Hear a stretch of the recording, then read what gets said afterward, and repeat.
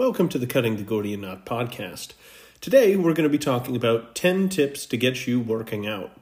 I know this isn't entirely in line with a lot of the other episodes. We have stuff about Thomas Aquinas, we have theological topics, we have economic topics. However, we do like to branch out a little bit. After all, this is the Gordian Knot podcast. We look for tricky, tangled things which people try to unravel and are largely unsuccessful. Then we try to apply creativity to see if we can find new, novel, or maybe not that novel, but extraordinarily clear and concise ways to solve these.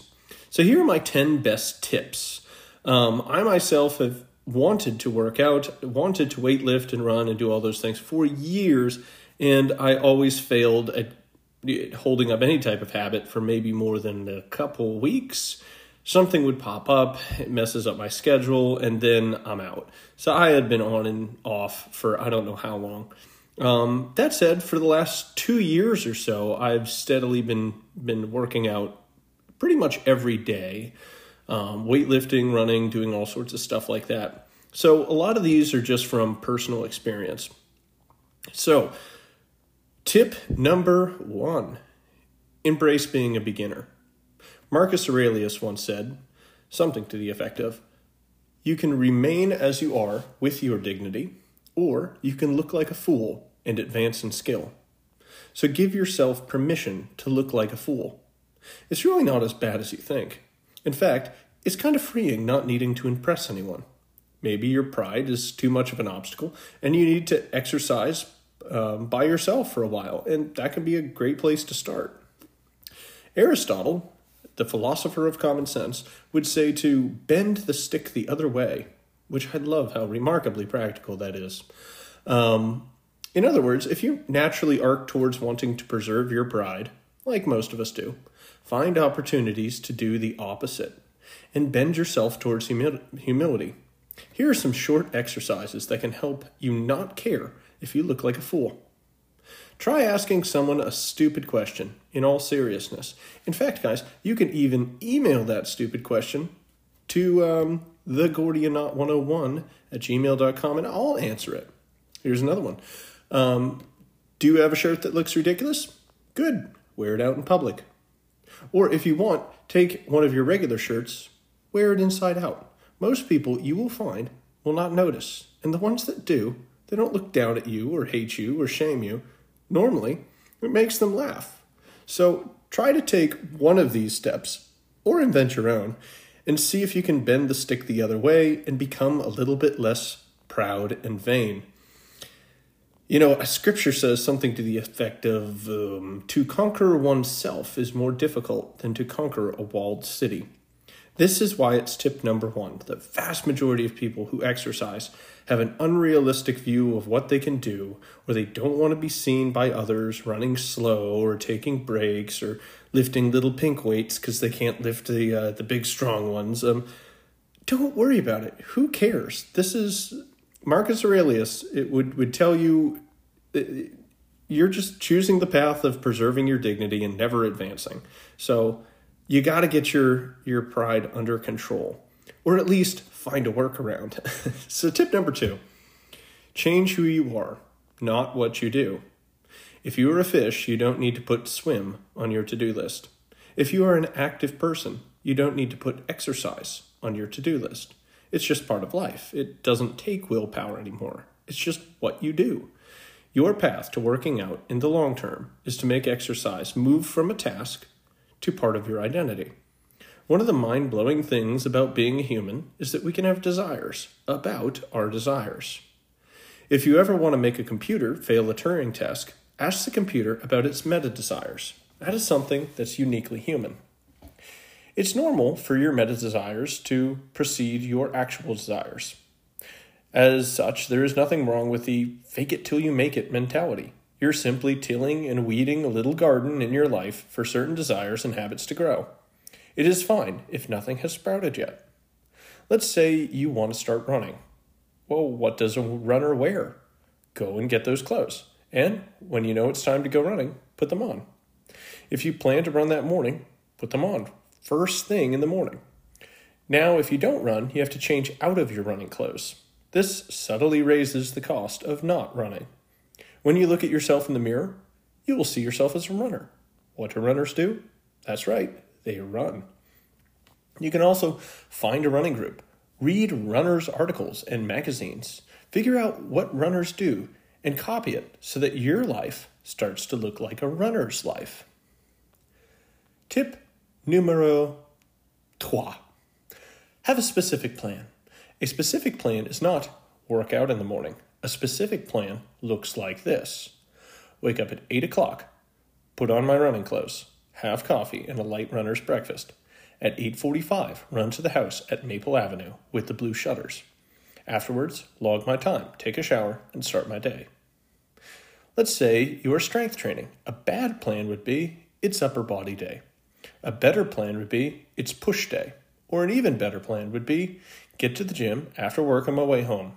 Do 50 120-pound overhead presses, broken up into as many sets as needed. Bench press till failure 3 times at 85% max. Parallel dip 3 times till failure. Log any new records. Head home for a protein shake. Bottom line is this. Ambiguity around a task makes us always want to avoid it. However, the more clear your plan is, the easier it will be to actually do it. And when you do, you know for certain that you have in fact completed that task. Tip number 4. Start too small. I don't mean start small. I mean start too small. I can't even imagine how many times I decided to start exercising and after a few weeks fell off the wagon. Each time, my time horizon was too short. I had a burst of enthusiasm, then it dropped off and so did my workouts. Without the enthusiasm, the workouts that I had been doing seemed like too much or too much of a bother, so I would put them off. Imagine if one of those times, years ago, I had paced myself, cultivated the habit, and worked out till this day. Any of my previous workout attempts would be paying dividends by now. There's an old Japanese proverb. The best time to plant a tree is 20 years ago, but the second best time is today. The same is true of exercise. Your future self would much rather have you start small and keep it going than to have yet another burst of workouts only to give up. Here is your first week of working out. Let's say you're running. Get your running clothes on, open your front door, and come back inside. If you are weightlifting, walk over to the weights, touch them with one finger. That's it. And don't you dare do any more than this. The next week will be a 2-minute run, or maybe 1 set of lifting. I promise at the end of these 2 weeks, you will have 2 things that you didn't have before. First, you will have 2 weeks of habit building where you practice setting aside time to work out. Second, you will desperately want to start doing more exercise. For the next few weeks after this, leave the gym or the trail while you still want to do more. The goal is to train yourself to begin workouts and to create a thirst to begin the next one. Tip number 5. Treat yourself. Come up with something that you only do on workout days. Maybe you have a playlist of your favorite songs. Only listen to them when you are working out. Make yourself a delicious protein shake as a reward for successfully working out according to the plan. Pavlov's dog learned to associate bells with food and salivated at the sounds of the bell. Sorry for insinuating that you were a dog. You may or may not be. I don't know who listens to this podcast. Probably nobody. Anyways, needing to associate your workout with something is... I don't think I even finished that paragraph. This is why you proofread, ladies and gentlemen. Tip number 6. Talk to yourself. Everyone has heard a friend talk about how a run clears their head or how working out gives them a jump on their day. If you don't work out, you're probably rolling your eyes. Maybe that works for them, but not for me. It's hard to believe other people about how we would feel. That is why you need to tell yourself. Here's the plan. When you complete a workout, write yourself a brief note about how you felt before and how you felt after. Do this every time if needed.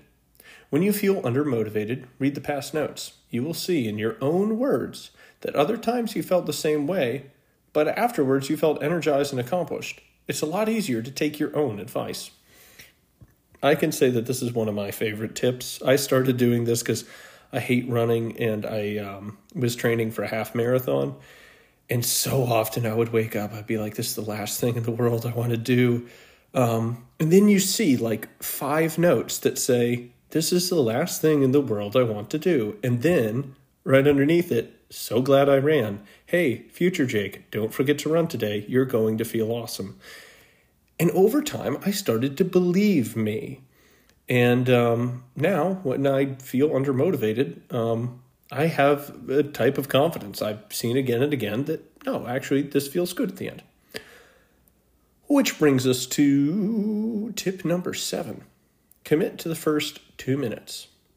After you took tip number 4 to heart, which, as I recall, was start too small, we're going to move on to at least commit 2 minutes. So after a while, your new habit starts to lose its sparkliness and joy, and instead you are in the drudgery of regular exercise.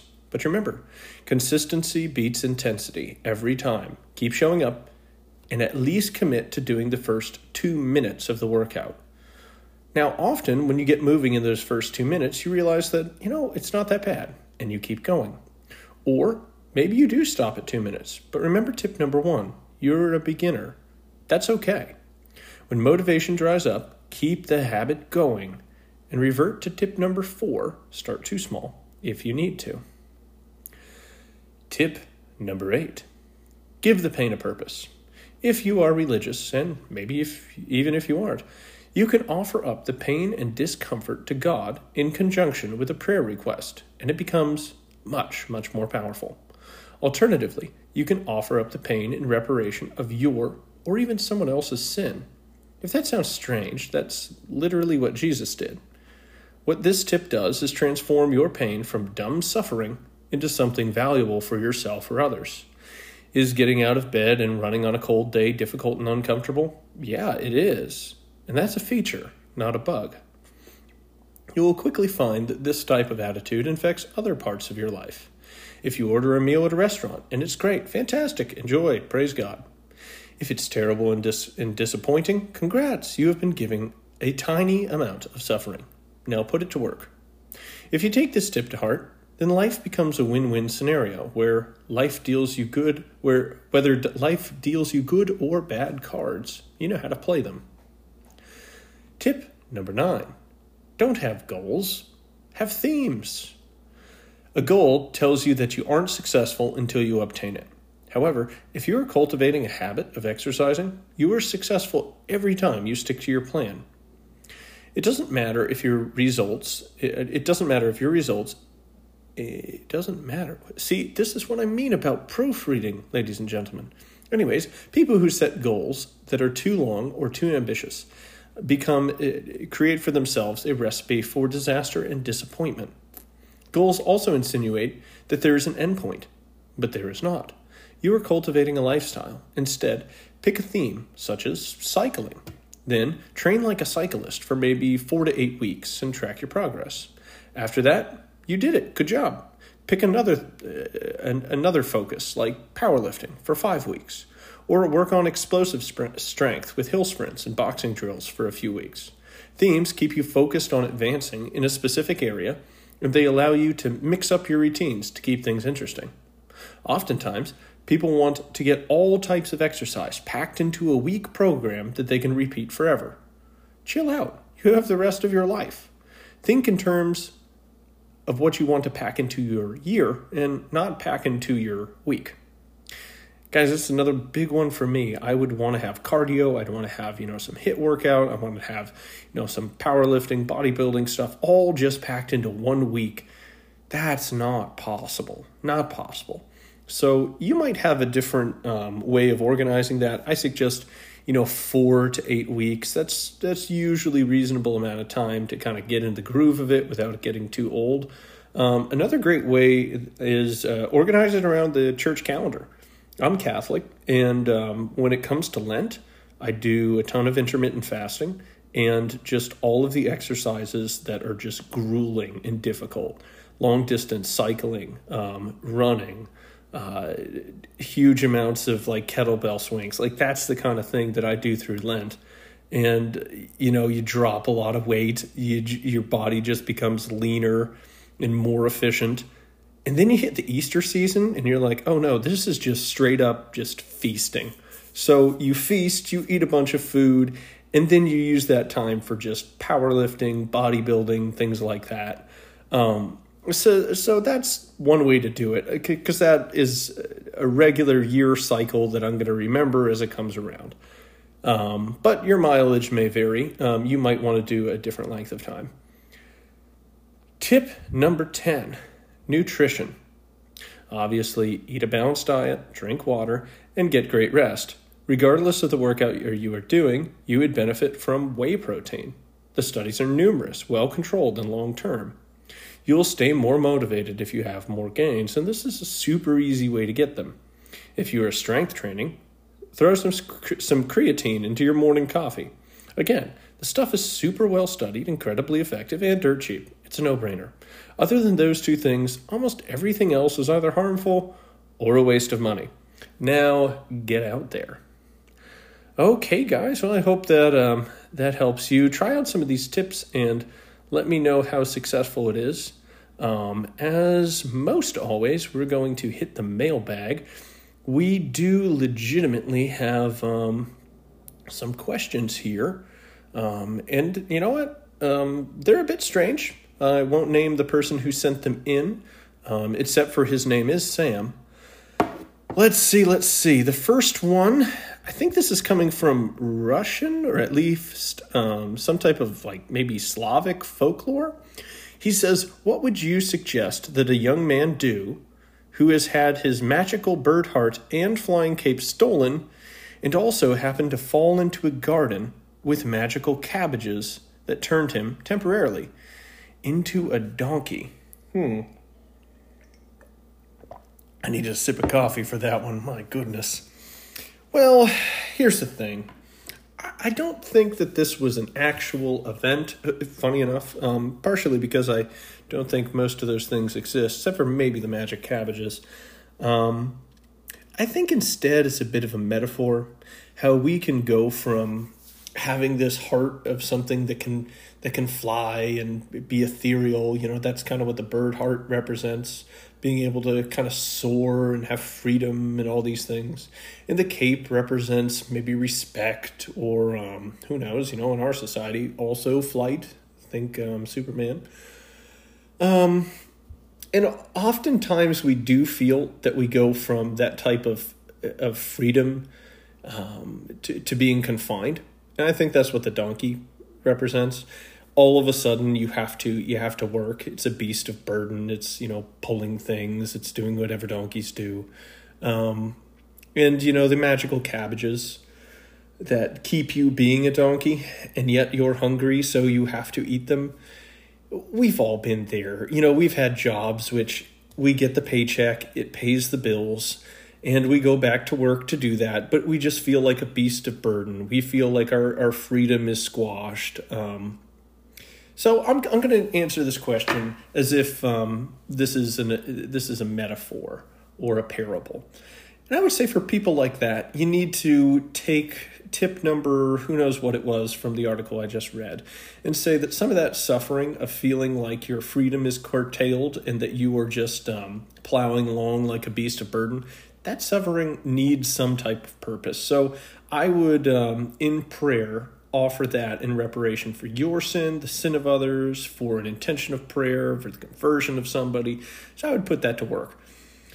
So that's my first advice. The second one is you do need to take stock of where your life is going. And if you feel like you are caught in a dehumanizing rut, then maybe you need to get out of that. And as I recall, and I am no expert in Slavic or Russian or whatever this is, folklore, the donkey was hungry, so he would eat the cabbages, and then that would keep him a donkey. So there can be a period where we have to just go hungry, where we have to make a sacrifice, where we can't have immediate fulfillment, and that can be our way of exiting that kind of trap. So maybe that's maybe that's starting a business. Maybe that's going back to school. And sure, you're not going to have that paycheck for a bit. You might have to deal with some, hunger or whatever. And yeah, that can be your pathway to freedom. So that's my overall advice to that fictitious character, or for real characters who follow a similar pattern. The next question is from the same loyal listener, good old Sam. He says that, the background is he was in a tragic lawnmower accident. So he drove off of a precipice, descended off the cliff, and smashed headlong into the earth with a fair amount of injury. Okay, he wants to know about parachute recommendations for lawn mowing. What type, what size, I don't know, there might be some other questions here. Well, here's my advice. You clearly aren't good with lawnmowers. I think that's about as proven as it could be, and your streak continues. Parachutes are an awful, awful idea. If you've ever seen a parachute, you'll notice that it has cords, and cords really aren't compatible around spinning rotors of death, which are commonly affixed to the bottom of a mower. So imagine for a moment that you begin your descent off the cliff. You deploy your parachute. It's not going to have enough time to open, even if it was a fair bit of a cliff. And instead, it somehow gets sucked into the blades. Well, all of a sudden, you're going to be chopped into little bits back first, like you just descended into a food processor. So this is very, very poor thinking. I'm sorry, Sam, but I would maybe hire a lawn service. That would be a good recommendation. And you could probably get quite a few mows for the cost of a quality parachute. The other advice would be, if you are still focused on mowing your own lawn, how about put something at the bottom of any potential cliffs so that when you do plummet to your doom, once again, you can at least land somewhere soft. So maybe some hay, some mattresses, pillows. Actually, best idea yet. Everybody likes a water feature, so maybe you could dig that area out so that you fall off and just splash, swim some laps, cool down, peacefully float in the water, kumbaya, whatever you need to do, get back in your regular headspace. Somehow extricate your mower from the moat or water feature or a koi pond, whatever you choose to put there. And then you can finish the rest of your outdoor tasks after that, after being nice and cooled off. A lot of mowing happens in summer. So that seems like a good multi-purpose solution for that, and it should keep you safe. Particular advice for you, I wouldn't even mow with shoelaces on, now that I'm thinking about it. It sounds like you have very poor mower safety skills. So, the parachute is out, like completely out, but I think shoelaces probably are also. So I would Velcro up. I'd definitely Velcro up whenever you mow. Yeah, I think that we answered that one pretty fully. Thanks for sending that into the show. We definitely appreciate all of our listener questions. And again, we will answer absolutely anything. We have no filter. As always, thanks for listening today. If you liked this episode and you have friends and you enjoy sharing, I encourage you to share this with your friends. If you didn't like this episode, as always, I encourage you to share it with your enemies. I'll take a click and a download wherever I can. Be sure to like, subscribe, and hit all the buttons. And I'll see you for the next episode.